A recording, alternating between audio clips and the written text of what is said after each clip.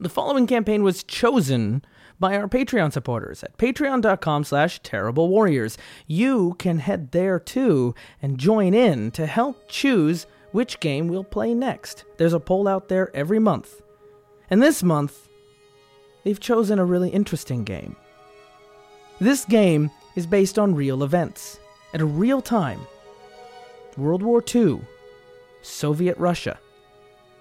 On October 8th, 1941, Soviet Premier Joseph Stalin issued an order allowing women to serve in combat. 3 women's Air Force units were formed, one of them the 588. The 588 was all women, mostly women in their late teens and early 20s. Their mission, harassment bombing. And they would fly missions from then until the very end of the war. Many of those pilots flew over 800 times, and they flew in biplanes built in the 1920s. Wood and canvas planes used for crop dusting and training exercises. They were expected to fail. And even though those planes were obsolete and slow, they figured out a couple tricks, like cutting their engines and flying in quietly, dropping the bombs with nothing but the sound of wind around them. And that sound sounded a little bit like broomsticks, which is why the Germans gave them their name, the Night Witches. Now, this is our first episode in this campaign, and as such, we're going to be making our characters. And what characters these were, I hope we did it justice to the history of the women of the 588. In the meantime, sit back and relax, because even though this is sounded like a serious historical drama we're about to play, don't worry. We're still the Terrible Warriors. Hello there, terrible listeners. I was going to say terrible warriors. You're terrible warriors too. Here we are, the next campaign. And Happy New Year. It's 2019 now. It's not when we recorded it, but that's probably why I still sound dead inside. We don't have the refreshing feel of a blank slate of a new year yet. Just the crushing oppression of December. Here we are.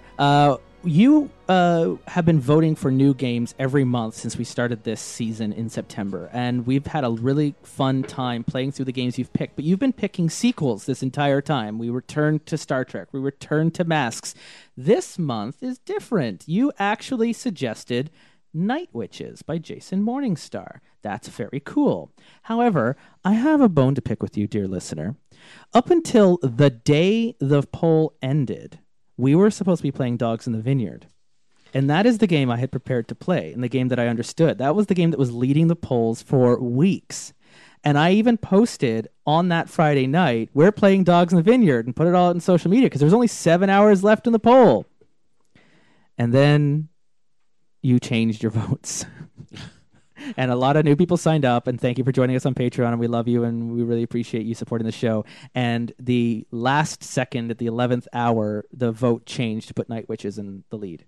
And I have spent the last 5 days learning how to play this game. Crash course in this game. Literally crash coursing how to play Night Witches. Now, this is a game I have wanted to play for a very long time. It's been on my radar for a very long time. When did this game come out? 2014. So it's not that old, but it's almost as old as the podcast. Jason Morningstar is an author, Bully Pulpit Games, also works on Fiasco, if you've heard of Fiasco. We've played Fiasco on the podcast in the past. He also did Night Witches. It's a Powered by Apocalypse game. It does change some of the expectations about Powered by Apocalypse, in mainly that the GM role is shared around the table, which is kind of interesting. It is set in the very real world and real experiences of the 588 Air Force Regiment from the Soviet Army during World War II. What made them remarkable is they were an all-women Air Force unit that was set up after the war had started, and the Soviets needed more soldiers, and they allowed women to join the army. Originally intended to be reservists, the 588 ended up on the front line after only 4 months of training. And their mission was a mission of harassment, nightly night bombing raids on German targets. They didn't have much equipment to do that bombing and were given even less. Everyone expected them to fail. They were a sideshow afterthought. Let the women fly, whatever. And they were given World War I era biplanes to fly their missions in, but they did have a few advantages, as the women found out. These biplanes flew slower than the stall speed of modern planes, which made them incredibly hard to hunt. They had an incredibly high glide ratio, which allowed them to cut their engines and silently glide down to their targets and drop their bombs and then turn their engines on and blast away. And using that, and they were also relatively easy to handle and learn because of their nature being crop dusters. Like, they were known as agricultural planes before the war began. And they were easier to repair and cheaper to replace. And so they did this campaign just to harass. Some nights wouldn't kill any Germans. Some nights they wouldn't even get to their target. Some nights they didn't have bombs, so they would drop rail ties instead. And but it was just a night. It was a mission of continuous harassment that caused madness among the German troops, because not only were they never knowing where they would strike next, they also knew that every time these bombers struck, because the biplanes were so identifiable after the fact by their click, click, click in the engines, they all knew that there were women flying these planes. And for a society even more split by gender at that time in Germany compared to what it was like in Soviet Russia, this drove those soldiers up the wall to know that there was women who was bombing them every night and not letting them sleep and driving them crazy and blowing up their munitions depot and all this going on. And of course, when the Soviets figured out that, the Germans really hate it when we send women to the front line, they sent more women to the front line, right? Like that's just to be a what they needed to do, because the Soviets had this interesting paradox in that they had in their constitution, in writing, full equality of the sexes. But then as Stalin took over, traditional values and all this kind of stuff started being talked about, and there wasn't really equality because it was a woman's duty to the state to have children, to the point where there was even a medal given to women who would have 7 or more children. And so when the 588 came around and the Night Witches are flying around in their planes, they were at a time also being patriotic to their country and following through with the ideals of the party and all that kind of stuff, but also shirking all of their responsibilities and traditions and everything that was expected of them. During the full time of the 588, only one birth happened for an all-woman regiment of 200 over the course of 3 years. So that was seen as this disgraceful thing. And so the Night Witches the name was a name given to them by the Germans, right? Like, the Night Witches are coming. A similar story from a Canadian perspective, where the Devil's Brigade, which was a special forces before the special forces were a thing, they were to go behind enemy lines and just take out small little, blow up a small place here or there, and then they started leaving stickers saying the worst is yet to come, written in German. They were led by an indigenous Canadian commander and were half American, half Canadian. The British came up with the idea, well, this is suicide, so give it to the Canadians. And the Canadians went, and when they pulled all the soldiers off of the Western Front to get ready for D-Day, they left this Devil's Brigade behind, of only 20 men, to handle the entire front line. And it's just said, hold the line, we'll be right back, because they were ready to invade Normandy. And they decided to then do a campaign of terror instead, where they would sneak across enemy lines wearing all black. They would they would cover everything in charcoal so there was no shine on their metal, and they would blow up one place or take out one gun, or just one. That was it each night. And then they would leave back with a little sticker, the worst is yet to come. And they actually took 200 yards of territory. Wow. Over no man's land, and found a diary from a commander that said, we cannot escape, the Devil's Brigade is everywhere.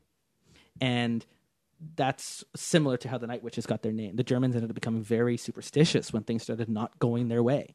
And so anyways, they're heroes, they're very interesting, complicated stories, and everyone wanted them to fail. And so we're going to be playing these people today. And I know that's 10 minutes in, and it's a lot of backstory on this, but this is a different kind of game than we're used to, where we're not just creating a world of our own creation. We're setting it in the real world. In fact, we're going to be setting it at a specific year in March of 1943. So we'll get all into all of that. But before we actually introduce our characters, maybe it's time I introduce my players who've been sitting around the table making eye contact, going, "Oh wow, ooh, yee," as I'm telling the story. Ooh. We have players new and old here at the table, joining us, returning after a short hiatus. Tales from the Loop was the last one you were here for, right? That's Yeah, correct. that is correct. Welcome back, Joshua.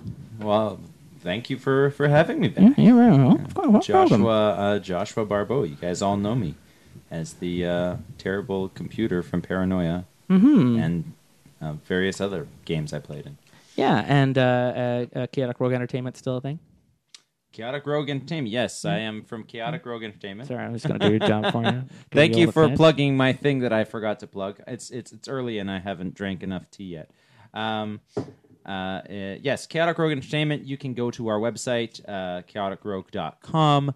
We have all kinds of stuff. We have primarily a Dungeons and Dragons focus, but we're trying to branch You out. got articles and like tips on writing and running as a GM, and absolutely, which I know that that's near and dear to you as a GM for hire and all that. Oh yes, and if you're in the Toronto area and you're looking for a dungeon master to play D&D with, go to dmondemand.ca. There you are. So that's enough plugging from Joshua. How about some plugging from Neil Tavares? Welcome back, buddy. Hey, how's it going? It's going pretty well. How are you? Hey, Neil Tavares, Neil T Tattoos. Coming on back for something very different, very fun for me, I think. Yeah, you were here for. We've played Star Trek now, and Masks, and they've all had very different tones, and so now this couldn't be more removed from the two of them. So Very much so. It's one of the coolest things I think I like about this hobby and this show is all the different like crazy stories we were going to do. You were getting ready to come and play Dogs in the Vineyard. I was. Which was going to be like teenage demon hunters and a Mormon alternate history. I was totally going to get myself a southern accent and everything. Yeah. Just, Now we're all on the Russian front. So here I'm not going to here we attempt are. that one. No, let's not. Let's just use our own accents. Actually, there was an interesting article I was reading on using accents in gameplay and how that's like not appropriate at all. Like pick a name, pick a demeanor, pick a characterization, but to use a caricature of an accent, know what you're doing as an actor. Take some improv courses and see how that is. Like it's a little different if you're a British accent doing an American accent versus Canadian accent as a white man emulating Indian or Chinese or Japanese. Oh yeah, totally. Maybe don't. But when it's like Russian, Maybe don't. Russian, yeah. Certainly. Spanish, I used a very offensive Russian accent in our Paranoia game at Con Bravo, where I played as Com R Rad. other white kind of like accents in the world. Which Well, I'm realizing. the Paranoia game at Con Bravo kind of demanded certain certain things. aesthetics. We'll call them aesthetics. Interesting connection there with Paranoia, though, is reading up on the history of night witches and it coming off of the Great Purge in Russia in the 1930s and how much Paranoia shares in common with the historical Great Purge. There was nothing comedic about the Great Purge. It was just as a time of everyone declaring everyone else a traitor. And at its peak in the Great Purge, 1,000 people were being executed a day. Which somehow that exact scenario also describes Paranoia, but Paranoia is slapstick.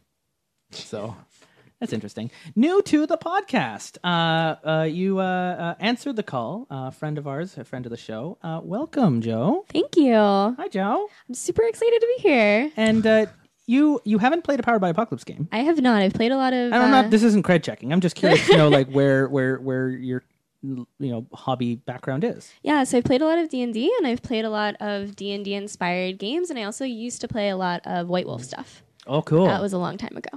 We have. We won't talk about how long ago that was. I have a friend. It wasn't White Wolf. He wrote for Vampire. Oh, no way. And then Derek the Bard, who's been on the podcast in the past, LARPed a lot of White Wolf as well. Did a lot of mage LARPing in Toronto, and then took that out. Whatever that is So afterwards. yeah. Yeah, I always wanted to LARP White Wolf, but I never did. Yeah, rest in peace, though, eh? Like, White Wolf just isn't what it used to be. No. At all. No.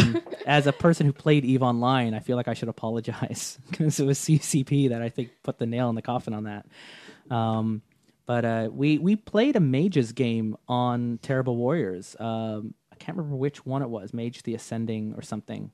That was kind of neat. It was really cool. And I had a roommate who played Mage a lot and was trying to get me into that world of play. It's just I'm just a love of the one shots because I can't commit to playing the same game over and over again. It's hard. Same reason why I've never done a LARP is I just don't want to do that once because then it feels like you got to buy into there's one that's the actual not time. Fantasy Alive or something like that, and it's an ongoing one. I'm going to probably jump in on there one time. Well, tell us all about it. I will. Yeah. I will. There is a LARP I want to do on the podcast. Also, Jason Morningstar is the author of that, the same one as Night Witches. It's called Welcome Guests, and it is an 8-player LARP, best played around a cooked meal served at the table. Yeah. And 5 of the people are family sitting down for a meal, and 3 of the people are strangers who, for whatever reason, their car broke down, bad weather, they got lost. They've knocked on the door and they're looking for assistance, and they've been invited in for dinner while they wait for their car to be fixed, or the tow to arrive, or the weather to let up. No murder.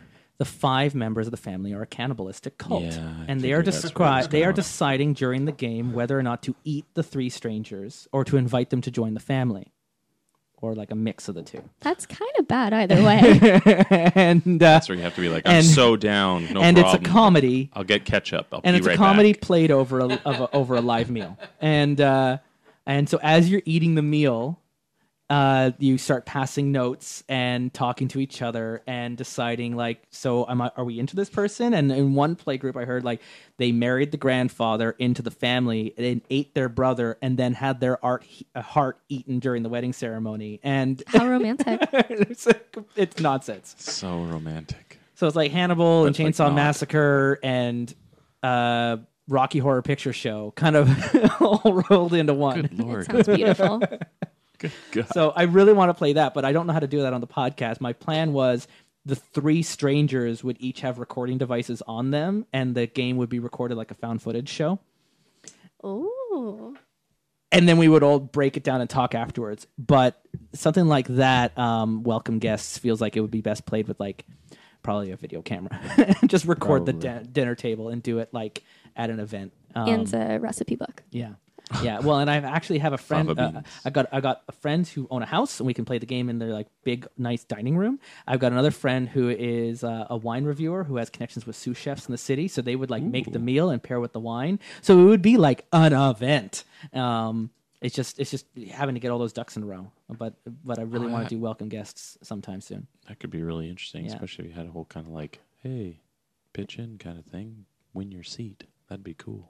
Yeah, well, I mean, it's only 8 people, so if I had the 2 people who own the house, 3 people who own the house, then myself is 4, then the person running the game is 5, then the person bringing the wine is 6, the person cooking is 7, so now everyone else is fighting over 1 remaining seat.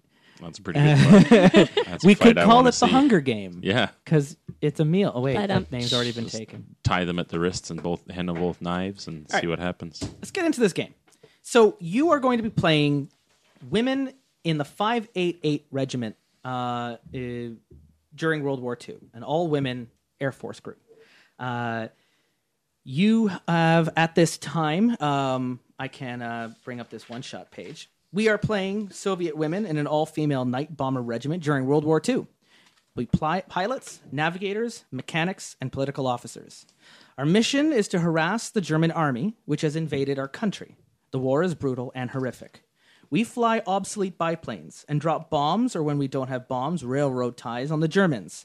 Things are desperate. It is incredibly dangerous. We fly in darkness, sometimes a dozen missions each night.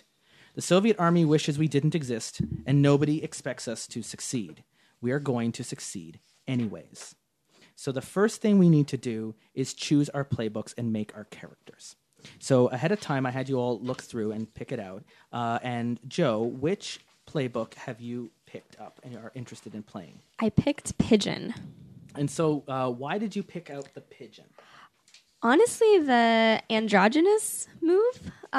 So we each playbook has its own set of moves, and I really liked the idea of getting to act like a man instead of a hooligan. I thought that would be kind of a cool... You won't start with any of those moves. You'll have to get them when you get an advancement. But yeah, looking ahead to the moves of what you want is it gives you a tone of also like what to play into. And it describes pigeons are gregarious, not afraid to get their feathers dirty, resourceful and down to earth. They are also vaguely ridiculous and most comfortable in a crowd. And I also get to make hateful boyfriend jokes. And you also get to make hateful boyfriend jokes, being a pigeon. But that's not the reason I chose them. That's a great game, and everyone listening should play Hatoful Boyfriend.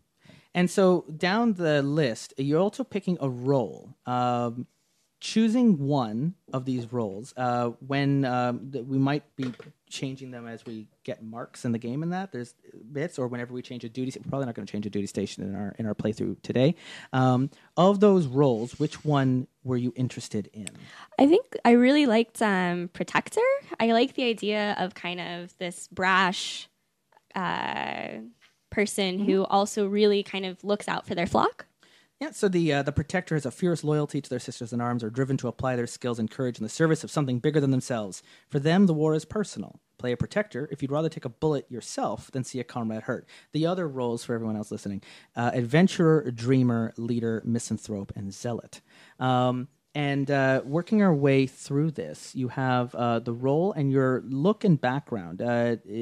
See under look and background, circle one from each category. Mm-hmm. Have you circled them yet, or should I come back to you? I have not. Okay, so go and circle those, and I'll come back to you in a minute. They're different for each playbook because they're there to kind of help paint the tone of that background. So Neil, what nature did you choose? I was gonna go with Protector, but I think nature, the nature, or the nature, the name of the whole playbook at the top. Oh, sorry, my mistake. Owl. The owl, and you can pick the same roles. That's fine. I just want different natures because roles are fluid and they're going to change through play. So the owl, quiet and observant, among the most contemplated of birds. Unlike hawks, they're happy to watch and wait. Owls are solitary predators who feast on the bones of the weak. What appealed to the owl for you? I mean, it was pretty like surface level. I just really like owls. They're really neat. So I was like, let's go with that. Let's go with a little bit of the wise. That's fine too. Nice. And what role? You were thinking of Protector, but you were changing your mind? I'll try Adventurer. Adventurer. And adventurers are, if they aren't behind the yoke and throttle of an airplane, they're thinking about how to get behind the yoke and throttle of an airplane. You also get bonuses to moves. When you bring a plane wheels down well, adventurer is adept at the wheels down move and advance between duty stations if at some point you walked away from an utterly wrecked aircraft. So it's being an adventurer. If you're able to land a damaged plane, which is what wheels down means, you'll automatically advance because you're an adventurer. And for Protector, one of the rules there is you repair well. You're handy with an aircraft. Repair and advance between duty stations if at some point you save someone's life. So whenever you save someone's life, you get a hold that you can then cash in on a repair that will allow you to also advance when you do that. So you get a bit there. Joshua, what were you thinking here? Well, I took the Sparrow. You took the Sparrow. And I didn't take the Sparrow because I looked at the moves and I liked the moves, or I didn't take the Sparrow because I identified necessarily with that bird.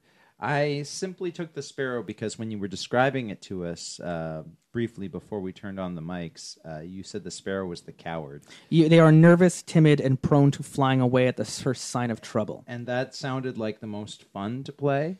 So that's the one I took. Yeah. So you've picked, and of the roles, what were you interested in picking for the roles? Well, when you described the roles to us, the first one that jumped out at me was Dreamer, and I wanted to play Dreamer, but then I read that Dreamers are good at informal interviews, and I don't think that this character is good at interviews, so I switched to Misanthrope. So the informal interviews are going back to historical Soviet during this time. After the Great Purge, there was a great amount of paranoia in that world. And the regiment has in its officer rank and its high officers a politic, a political officer who's there to make sure everyone's following the articles of the party. And they represent the NKVD. Whenever something happens where you're not following orders, you're not doing things right, you're suspected of lesbianism or a crime or any other number of things that might get you in trouble, you will sit down for an informal interview with the NK. It's an informal interview. We're just having a chat. We're just going to get to talk. and they're going to ask you some questions. You're going to have to roll for it. If you're lying or telling the truth or whatever, it will depend on which stat you roll into. And then things will either go well for you and carry on, have a nice day, or you will find yourself being reassigned to a new duty at an internment camp. Because you don't get demoted in this game, you only get promoted. If you do something that requires a demotion, you are just shipped away to a prison camp instead, where you serve out a sentence, and then you return to the game at some time later after, having been rehabilitated. Because they're also short on soldiers, so they're not just going to get rid of you that much, unless you do something extremely egregious. All the lesbianism. Yeah. Well, Oh yeah, all of it. Usually the lesbianism, which is it's just a thing of the times. By the way, I guess like content note. This is set in the 40s in Soviet Russia. So as it was put, as I read, the laws on homosexuality were equal and legal in the 18 or 16 or whatever. But then Stalin changed those rules in the 30s, but only for men. So men suspected of homosexuality are given like a 5-year prison sentence. Women suspected of lesbianism are sent off to a mental institution, and it's seen as a mental illness, and are rehabilitated, given some group therapy, some propaganda treatment, and then once they have repented their evil ways, they are sent back to duty, probably even more emboldened than before. So yeah, I picked. So you picked Sparrow, and you were thinking of Dreamer, but not. I was thinking of Dreamer, but then I was like, well, I don't think this character is good at interviews. But so I switched to Misanthrope. But yeah, Misanthrope. Misanthrope. You're good at scrounging, and you are playing a misanthrope if you know it all and don't care if your hands get dirty. You're an excellent scrounger. She cares if her hands get dirty. Okay, maybe not misanthrope. You're an excellent scrounger, and you advance between duty stations if at some point you bucked against the patriarchy and got in trouble for it. Oh, that sounds like her. Yeah, that's the misanthrope. That's what I mean by getting your hands dirty. Done. So for me, I chose the Raven. The Raven is intelligent and curious, and also a carrion bird with a stubborn disregard for propriety. They aren't afraid to make a scene. And I thought it would be fun to play a zealot, someone who understands their real mission is to help develop political consciousness across the regiment. So when we're talking about informal interviews and stuff, probably I'm snitching to the NKVD and passing all of that on to them. So Great.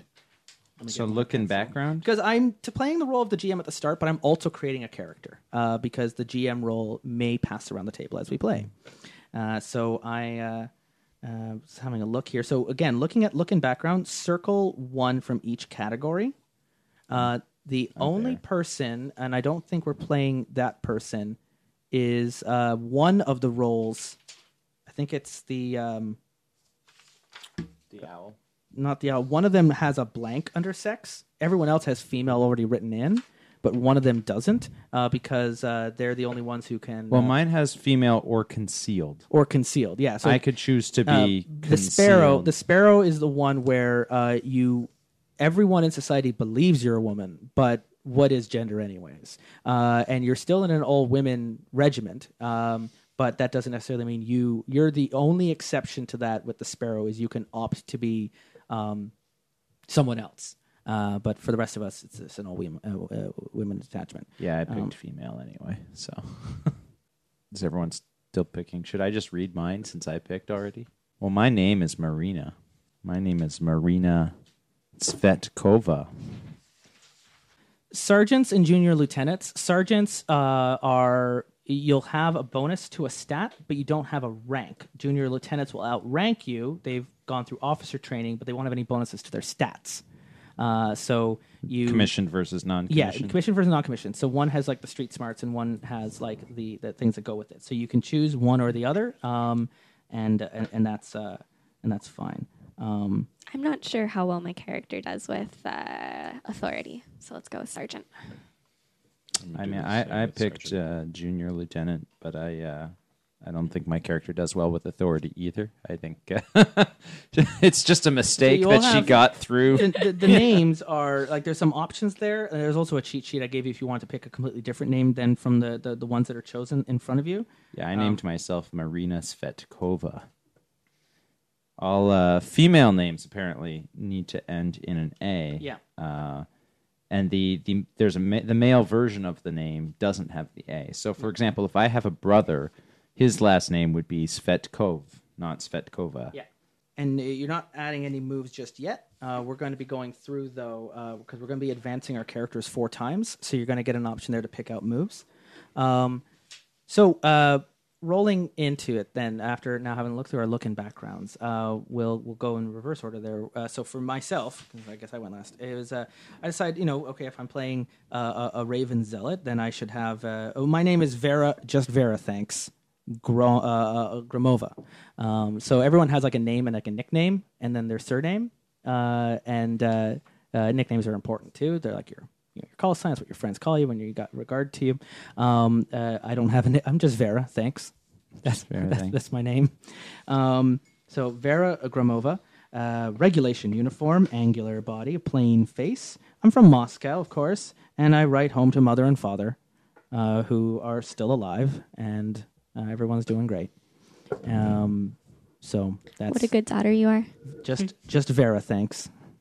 Joshua, what did you write down here? Well, my name is Marina Svetkova, as I've said a couple times, but my nickname is Sparrow because I'm unoriginal.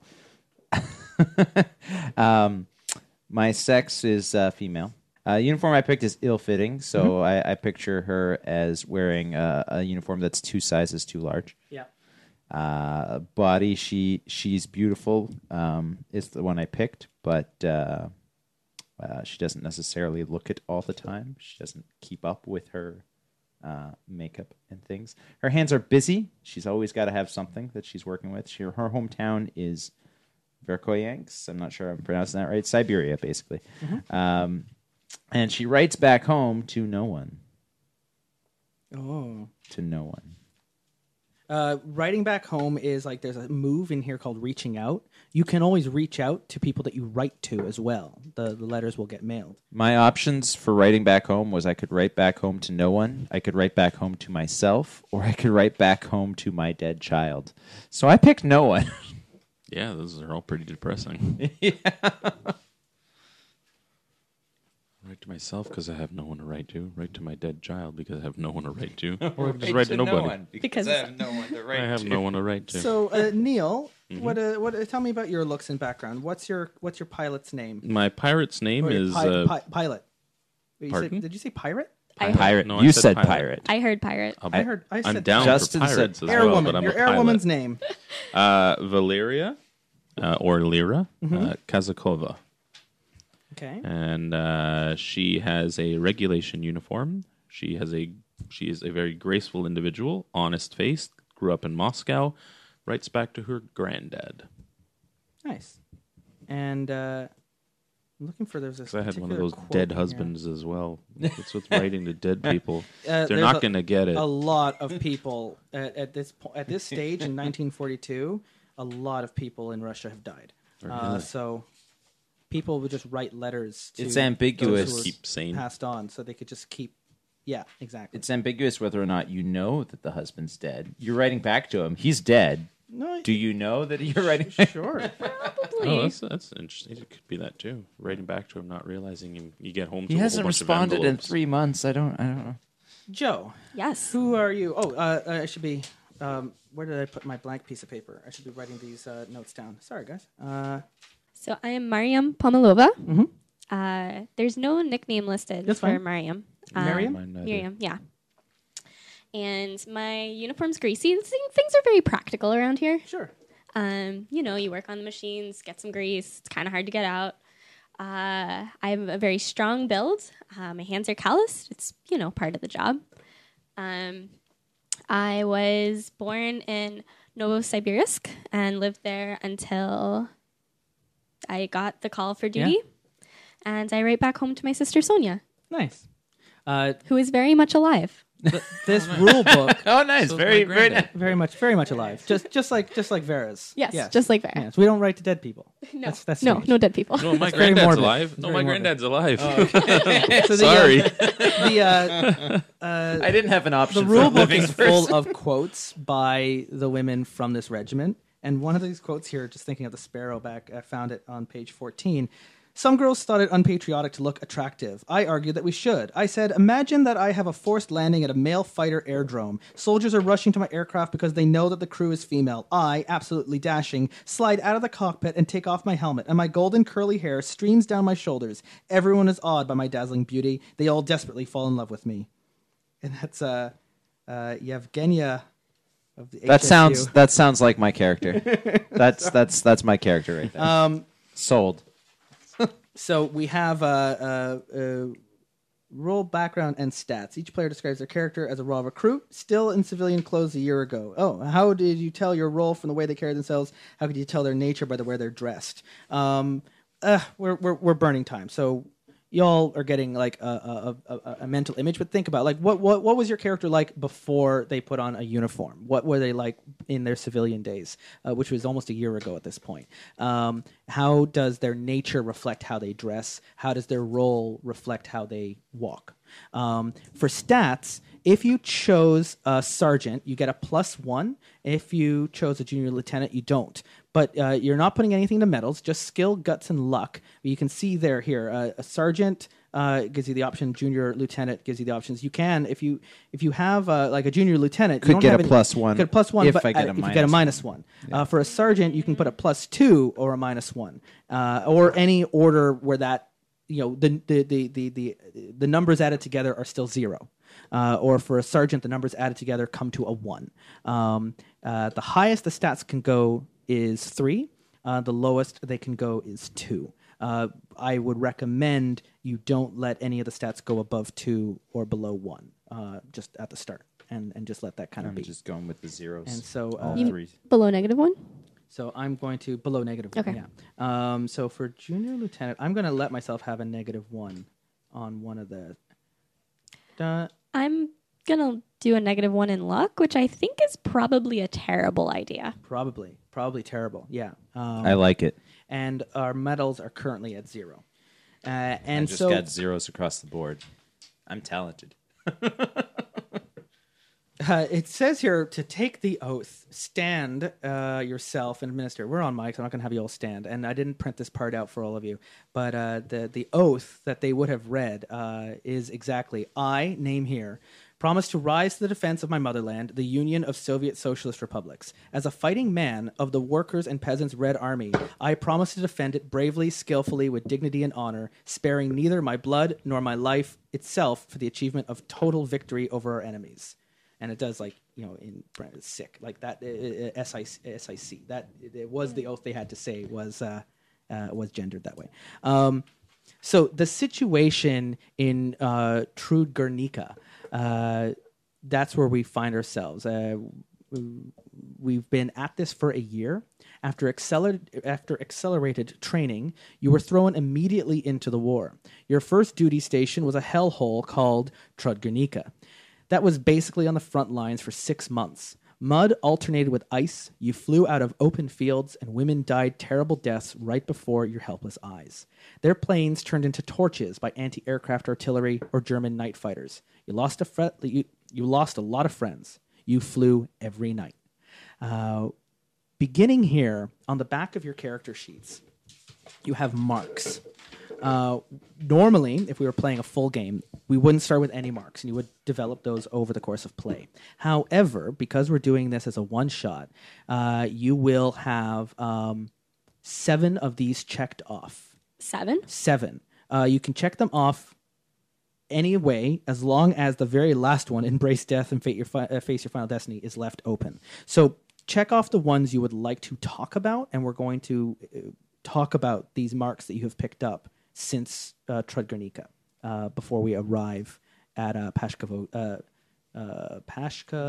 These are all intended to be separate events. These correct? These are each separate events that left a mark on you. Okay. Yeah, you didn't get these all at once. So witness the death of a comrade and suffer Yeah. the death of a friend or You- lover you- can't be the same death. they'll be they're different deaths. Yes, There's lots of deaths. You have been flying every single night, and you have seen a lot at this point. And where it says tell a war story, that war story can be at any point in time and can even be told in perspective of you in the 1980s giving an interview. So you can embellish it, you can change it, you can fill it with your own bias. It's just a story that you're going to share at the table of something your character did. Same thing with telling a story home. That's just completely up to you to just that you just have to share that. You're going to also advance your characters 4 times, encouraging them to take no more than 2 from each category and explaining the benefits of each. Do not change the duty station, and you're less prepared to roll with that. I'm not prepared to roll with that. So of all of those, we're not. It's called moving west. Don't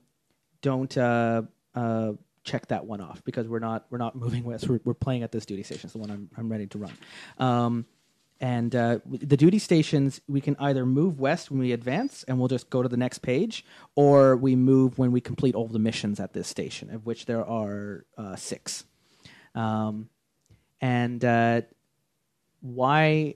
Feel free to ask them why they're promoted or how they got that medal. So if you picked up any medals along the way, we'll also be describing that. So we're kind of accelerating the story. We're skipping the first 2 sessions to go right to session 3 and filling into this. And I understand we're all kind of learning the rules. We're like, no, but we're all learning the rules, so we'll be fine. When you earn medals, it's there at the top. There's the 4. You earn them left to right. And then that adds to your stat. And there's a ceremony each time and a reason you were given them. Regimental honors are given for specific duty stations. Everyone who leaves that duty station gets that medal. The first 2 we didn't get any medals for. That begins at this 3rd one. So that just kind of represents your progressions through the story. But also if you play a new character that is recruited and joins because your last character died, they won't have the medals from those last ones. You can use medals when you act up, and you can point to them on your chest and go, excuse me, I was here, or I was there, or I have this medal, so you are going to let me do this. All right? And you can use your seniority or the respect of your medals to let you go in a way that otherwise maybe a superior wouldn't let you. So this is where you were looking at those moves that you're really interested in, Joe. I'm so excited. You'll be able to choose those. So I have, what did I say? It was 4 advancements, right? I don't remember. Okay. Yes. Ask them to advance their character 4 times. And regard slots, you open those slots, you can then fill them in between missions with a character that you hold to regard, and you'll always have a +1 towards them whenever you roll towards that person or plane. Regard doesn't have to be positive. You might regard them with lust, you might regard them with envy. And you'll write down an adjective that what that regard looks like, but you can add that into a character. But when you take that as deepening ties, you're just opening up the slot. So my slot is open, but I don't have You to don't add have something. to have anyone in there. You can And I can add them it at in. any time? Yeah, you have. As soon If as you I- don't have that, you don't have the option to do any regard. Got it. Maybe I should have, at least 0 luck. Or maybe I should just roll with it. I think you should keep your negative luck. I think it adds character. How would you feel about, is this reasonable to have a character that has a medal but doesn't feel like she earned it? Absolutely. Oh, that's Sweet. exactly what I did. Yeah, Yeah. we both have medals that we didn't necessarily earn. Crap like That's that great. happens where you did something and you survived, and they went, "Congratulations, surviving the mission. Here's a medal." And you're like, My story is that I was working. I was something. We did something. The mission was successful, but everyone except me died because I'm the coward and I didn't. I ran away. right. But I got awarded the medal because you they survived. We need to reward someone for this. You're a hero. Yeah, you're a hero. You did the thing. So my medals is +1 now, right? Yeah. So your medals will be up to +1. I feel like my character actually probably did earn it, but she feels like she didn't. Yeah. Oh, that's I like that. I like a bit of a survival skill. Yeah, that Yeah. like maybe she fixed the planes that made the mission successful. Yeah. But she doesn't because she wasn't on that mission, she doesn't feel like So she earned it. you're a bit of a grease monkey then. Yeah, More yeah, of a bit of a- mechanic out yeah. of that. Cool. I'm pretty sure I just have a lot of chutzpah. And I'm gonna have Fortune's Fool. You- Choose a chutzpah. single move, That's a good replace word. the rolled stat with That's luck when you that's trigger used it. in. So I can trigger Fortune's Fool and roll with luck instead of another stat whenever I trigger that move. Chutzpah is actually a stat in Paranoia. I know. I've read the books, but I haven't had a chance to DM it yet. So, going through some of these marks, we don't have to go through all of them because it will take a whole lot of time. But is there anything there as you're checking off that you'd really like to share of something that's happened to your airwoman in the last year at Turgunica? Well, I already shared how I got my Medal of Valor. I was the only Good deal. survivor in a situation where everyone else died. You were the escort for the person doing the attack run, the person doing the wayfinding, because they're teams of 3 planes, and you were the wing woman who was supposed to be distracting the spotlights and keeping them going, and they were wayfinding and going into their attack run, and you just got the hell out of there. Yeah. They still got their target, and the mission was a success, but those other 2 planes didn't come back. Correct. I got a medal and a promotion out of it, and I didn't earn. So you're going to be squad lead if you're the only one who got a promotion out I'm of a it. lieutenant. Yeah. I definitely don't deserve Yeah. it, but I am Excellent. one. Neil, do you have anything you'd like to share? Not necessarily. A lot of my marks seem of take a friend or take a lover, suffer the death of a friend or lover. I feel like most of these are all like kind of tied together. Witness the death of a comrade. I took some of those ones, so I feel like she kind of fell for one of her fellow mates and was really enjoying it until the plane went down. So, I have here some final questions. As a final step in character creation, ask them what has changed about their character's appearance after a year of hard fighting. So, from the day you arrived for training, of where you got 4 months of training that would have normally taken another pilot 3 years, to today now, a year later, we have flown every single night. What has changed about your character's appearance after a year of hard fighting? And I'll have a follow-up question as well from a list of questions I'm going to give each of us. And then one of you can ask me these questions as well, since I'm also creating my character. Which, my guy, she... some of the marks I had suffered death of a friend of her lover. Shared a premonition. I shared a premonition about that mission, Joshua. That you're. I need this cheat sheet of names so I can call you by your character's names.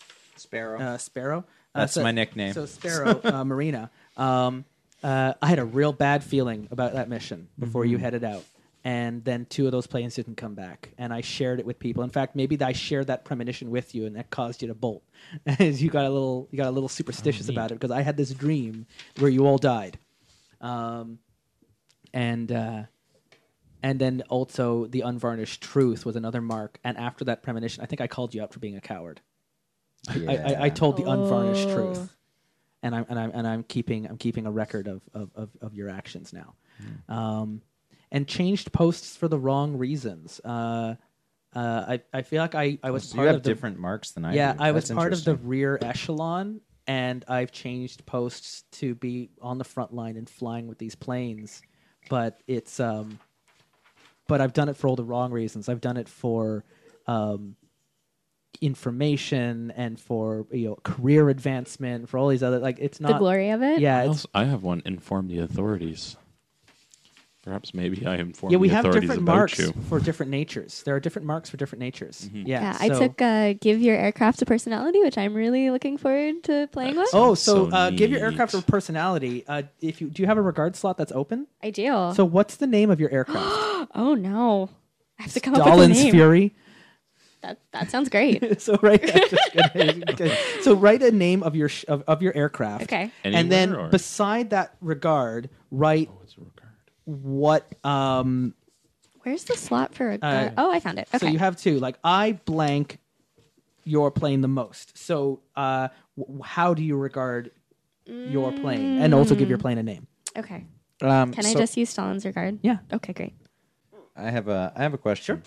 Just because I need to pick a move, and the one I'm interested in, I don't fully understand how it works. absolutely. So the move I'm interested in picking is Ghosts.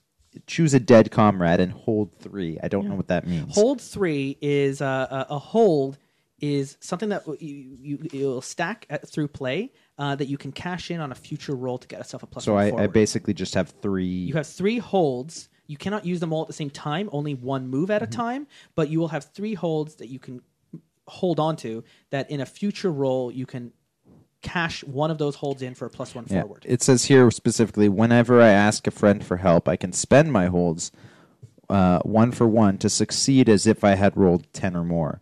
Every time I do this, I'm also harmed or marked by the experience. Basically, I'm getting help from one of the ghosts of Yeah. my friends. Either it's a instead of- flashback or some memory of yours, but even just going to those memories will hurt you. So the people who died in that mission that I got promoted for They're still are my helping you. 3 ghosts. Yeah. And they're still helping me. And Nice. But they make me feel guilty. Yeah. I've decided to change the name of my plane. Okay, great. I want it to be Stalin's North Star. Stalin's North Star. Excellent. I want a little bit of irony. And how do you regard I Stalin's? respect it. You respect your plane. I respect my plane. She like always pulls through. I don't know how she does it. Yeah, you're like, you're a good old girl. You're doing yeah. well. Yeah, yeah. I also want to say that that one of the marks I picked was suffer the death of a friend or lover. I suffered the death of a comrade. That was, you know how that turned out. I got a medal for it. But I also suffered the death of a friend or lover. Since I mentioned I'm a raging lesbian, that one of the reasons I joined the army or joined this brigade is because my lover no longer. She died. How she died? It's the war. It's the war. The war is messy. Yeah, the war is messy. Did she die in the Great Purge? Did she die before the war? I'm thinking she died because she got identified as a lesbian and put into one of those institutions that you were and talking just never about. came back. So And just never came back. So before the war, late in the 30s, when you were a younger teenager, and she was just carted away. I like the V for Vendetta characters. Yeah. A little bit like that. I think She was carted away. I was not, and that made me feel really bad. Maybe I was not carted away because I said, "Oh no, I'm not in love with a woman. I'm in love with this guy over here." I mean, this is what we'll see in the informal interviews: is you say what you have to say. I think unlike, real life or every other role playing game I usually play, I think I'm gonna be straight for once. Gasp! We both said gas at the same time, so. So you normally always play a lesbian? Yeah, it just kind of happens. I understand. I've never actually played a female character before in all of my years as a role player. I've never either, actually. Yeah, Normally that's end just up one picking I a like male about of this some sort. is this game it helps you empathize with the different, and also Jason Morningstar has a great little chapter on the way, especially war history is told from an extremely masculine lens, and you do not hear war stories from the perspective of the women, the many women who Absolutely. served during Yeah. World War II, and so this story, Night Witches, and the story of the Night Witches is not the only story involving women in the war. Those stories just don't get told. Yeah. And so, anyways, Well, now we will tell them. I have a regard slot that I'm going to fill in, Joshua. I am afraid of Sparrow the most. You get people killed, and you you don't deserve your rank, you don't deserve your medal, you don't deserve your responsibilities, you cannot be trusted. And it's not that I don't trust you, it's I am afraid that because I serve under you, you're going to get me killed one day. All probably true. So with that, whenever I'm rolling against you or with you or for you or anything, I have +1. I mean, any rolls that involve you. I have a +1 to medals and Yeah. 0 in all the other stats. Whereas Joe, whenever you roll anything with that plane, as long as you're in that plane when it happens, you will always get +1 on that Okay. plane.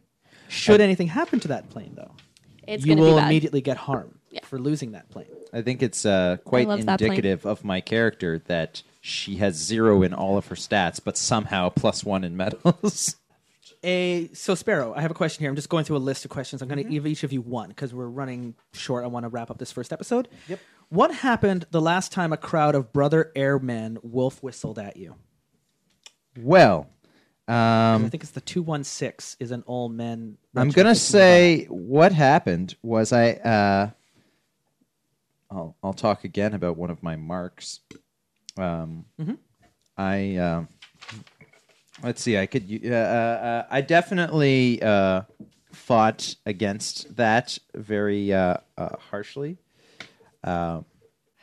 Somebody help me out here. Because you described yourself too as also being very conventionally beautiful. I Even- am conventionally even when you're beautiful, but I not am ruining very that? against the Yeah. patriarchy. Yeah.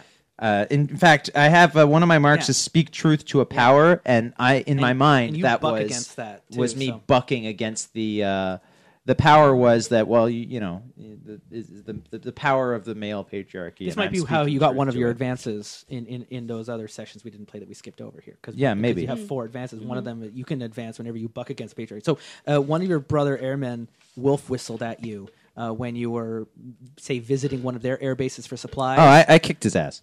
Oh, he just I wailed on him. I beat the living Just- in front of his friends. yeah. Did he have a glass jaw? Did he just like go down in one? Oh yeah, he went down in one hit. Yeah, and then he just started crying for his mother. Yeah. Yeah. Which may be my speaking truth to power, or more likely, it probably was acting against my best interests because I may have gotten maybe a bit of both. maybe a bit of both. I acted against my best interests by beating up this guy, and then I got called into one of those informal interviews where I spoke truth to power. I was like, well, look. He was. I outrank. I have this rank, and he shouldn't be catcalling. Lyra, I have a question for you. Whose picture will you tape to your plane's dash? My granddad. Your granddad? Yeah. Yeah. I write back to him all the time. Yep. Yeah. That's so wholesome. It really is. Oh, It's so God. wonderful. Joe, Yes. when we search your footlocker, what surprising thing do we find? Oh, that's a good one. You want to think about that? Yeah, can you come back to me in a While second? Joe's thinking about that, the two of you there, Neil, Joshua, have a look at those questions and ask Vera one of them. Okay. Wait. Because I guess Vera is... I've got it right here. Vera comes from a very politically involved family, living in Moscow, very close to like the center of activity. Is very proper, showed up in very like pressed clothes to training, has tried to this day to keep the uniform to be quite regimented, and even though she's not in her like proper like civilian clothes anymore, she still is very fastidious, almost neurotic to a point where there might be some duties that are not being done because she needs to look not clean and beautiful but proper and presented, and it's very like stern in that way. And so a year having happened, how that's affected is, I mean, the lack of sleep is starting to catch up. Like that stress, that wound up spring at all times. Like We've got your question. You got to for give you. a bit, Vera. You got to give. So what's the question you'd like to ask? When has your sexuality gotten you in trouble? See, that's it. Oh, so it's gotten me in trouble when I have, I like to think if Vera's very, because there's a lot of quotes in here that I'm taking inspiration from as well. The some of the many of the women who signed up believe that, oh, well, we're going to sign up for the army and we're going to find our husbands, and then Vera showed up to an all-woman regiment full of lesbians. No, And me. She's not a lesbian. Are Yeah, you no, a no, lesbian? listen. I am. As far Yeah, you as far as Vera is concerned, as far as Vera Lyra's is totally concerned, hooking up with people. Listen, Vera is a problem. Vera is a problem. So she showed up to this regiment, and there's not a single man in sight. And I think that's gotten her in trouble. Where, despite the fact that she's ratting people out to the NKVD and trying to be all that, she's doing so in taking opportunities to leave the base to other regiments or to go into a village to find that man that's not on this regiment.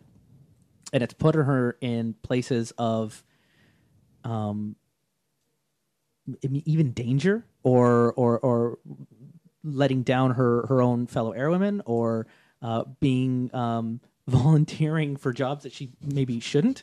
Later on, not yet in history, but the Night Witches, when the Navy was trapped on the Black Sea, the call went out for volunteers to fly during the day, as well as still doing their night missions to deliver supplies.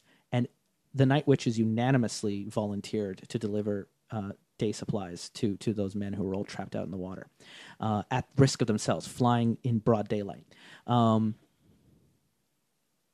Yeah, I think Vera would throw herself in harm's way just to find a husband. Well, she won't find Out one of here. the stress, not necessarily out of out of sexuality, but out of that stress of having to uphold her duties that everyone has told her all her life she has to do if she's to be respected. and how the hell is she supposed to be respected if she can't find a husband and have children by the time this war is over? And maybe getting pregnant will get her out of this regiment. So What's interesting for it my won't, character but is you were saying basically that I'm just trying to snowball those thoughts one after another on Yeah, this. yeah. Like she's Yeah. she's a ball of stress. It's gonna snap. It's interesting. You were saying a lot of the, it's a sign of the times. A lot of the women in this all-women brigade ultimately were lesbians because of this.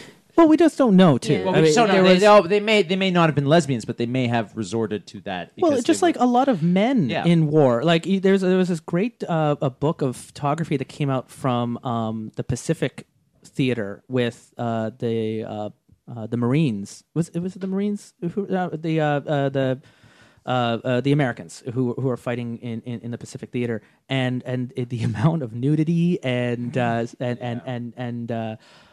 playing around that happened, because it was just these men on a tropical island for a few years by themselves. yeah. And it's and young too. Some Yeah. of them like 18, 19, 20. Gay they or not, they they're don't going- know their sexuality yet, and Yeah, yeah. and discovering that. And a lot of these women coming into this Air Force for the first time in their lives are given responsibilities and freedom and liberty, and with that a chance to explore and discover. And maybe they're not, and maybe they are, and maybe they don't know, and and they don't really have time because also you're flying every night, and maybe Vera isn't straight. Maybe Vera doesn't know because Vera has no emotional vocabulary to describe how she feels. All she knows is the clock is ticking. This war is killing everyone, and she needs a husband by the time the war is over. Which is interesting because my character may be one of the only, like, she was definitely interested in girls before the war started. So Yeah. that's a And Vera is afraid of Sparrow, and maybe that continues on to not just afraid of Sparrow and how she doesn't belong in the rank that she has over Vera, but also like, I should be a lieutenant. Why are you a lieutenant? But maybe also the fact in that Sparrow's there's a confidence in her. jealousy in that you know who you are, and Vera just knows what the state tells her to be. right. I feel for Lyra, one of mine here is publicly shame a comrade, and I feel like maybe she took an act on an appreciation of one of her comrades, the one that maybe she fell in love with, maybe made a pass, like a kiss or something, and it was not okay around the people that she was around. Yeah. And so, especially that time period, a bunch of people saw it. And was like, It does have a note in the book that what might happen is there might be a talking to by your captain to keep that in check. And then if that doesn't go answer to, it might lead to an informal interview. But regardless, outing someone for being queer would be just the uttermost level of betrayal because of the circumstances that would follow from something like that. And perhaps the she wasn't fallout. watching and she made a pass for a kiss, Yeah. and there happened to be people around. And half the time that people went real were wrong. being interviewed were absolutely innocent. It was just you were next to someone who was doing something next to someone who was doing something, and it just kind of daisy chained their way down. So that was a very long answer to a very short question. So thank you for that. I think I have my your answer. Foot Locker answer. My Foot Locker answer. I think I have curlers in my Foot Locker. Curlers. Curlers. Oh. Like the old fashioned, like overnight curlers. Yeah. with Right? The monkey, yeah, the Right? grease monkey who The gets grease her, monkey with the curlers. who monkey has with your the arm up to her curlers. I like elbow it. inside I of like a it. plane at Yep. all times, and then sometimes on recreation, everyone's having a sleep. You wake up a Just- little bit, and you close the curtain around your bunk, and you get out your mirror, Can I do my hair? and you just try a little bit of the, yeah. Yeah, just a bit of a taste of home. But not literally. I'm not eating I them. really like these women that we've met. I These are four very, very different people that are here for very different reasons. It's Lyra, wonderful. Lyra, I see her very much as a prim, proper, graceful, by the books kind of individual. The eyes are on her, and she'll be damned if she's going to make anybody look bad, kind of a thing. The situation. So now we're going to wrap up. We're going to continue next week where we arrive. The situation in Pashkovska. I know we haven't done a whole lot of role playing, but that is going to kick into in the second episode. we should now have really interesting, well-differentiated characters. Hopefully this took about half an hour. I think we succeeded at the We definitely- Took a little longer than half an hour. interesting. Yeah. Yeah. We did plenty of role playing for a session that we didn't have any role playing in. Here is a thing for me to read out. Pashkovska was once a civilian airfield, now about 10 kilometers from the major city of Krasnodar. Now it is home to the 588th and their brother unit, the 218th Night Bomber Regiment. Resources are shared uneasily and unevenly. When they aren't mocking you, they are stealing from you.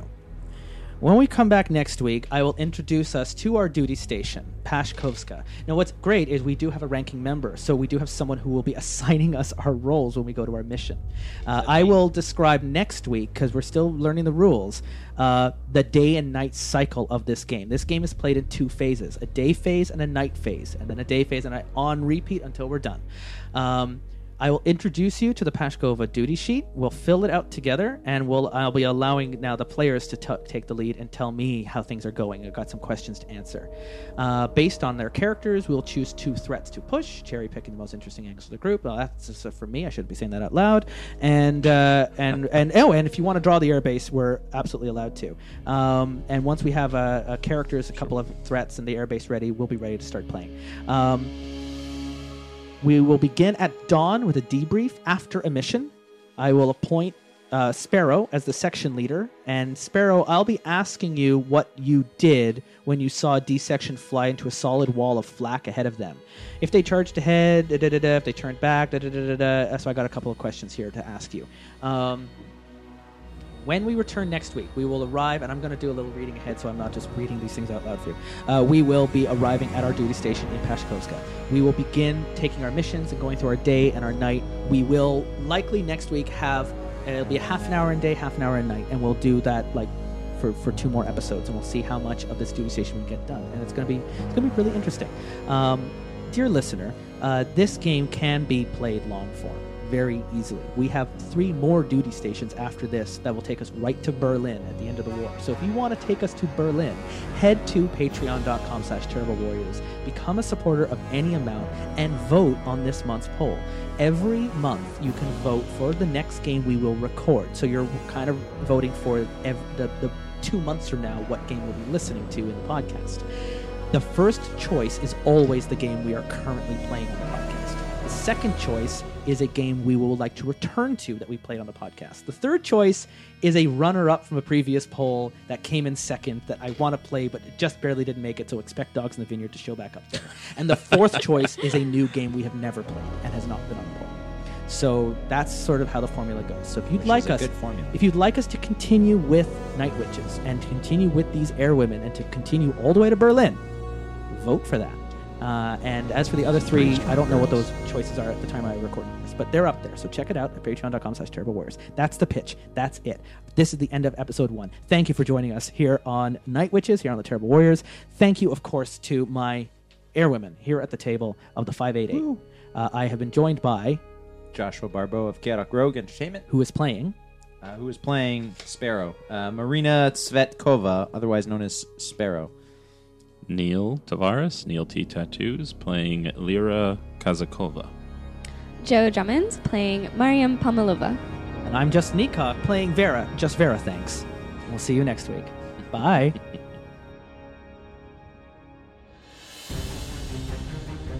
The Terrible Warriors has episodes out every Tuesday. Usually, it's the start of the year. Give us a chance to get back into the groove of things. We'll return next week with the 2nd episode of Night Witches.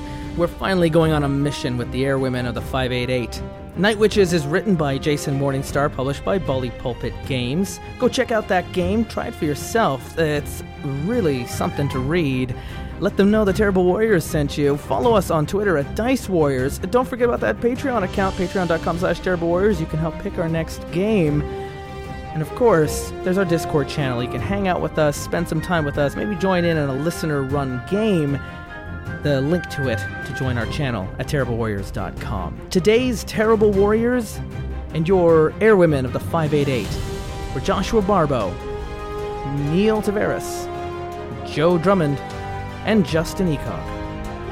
We'll be back next week with our first mission in our Night Witches campaign, right here on the Terrible Warriors.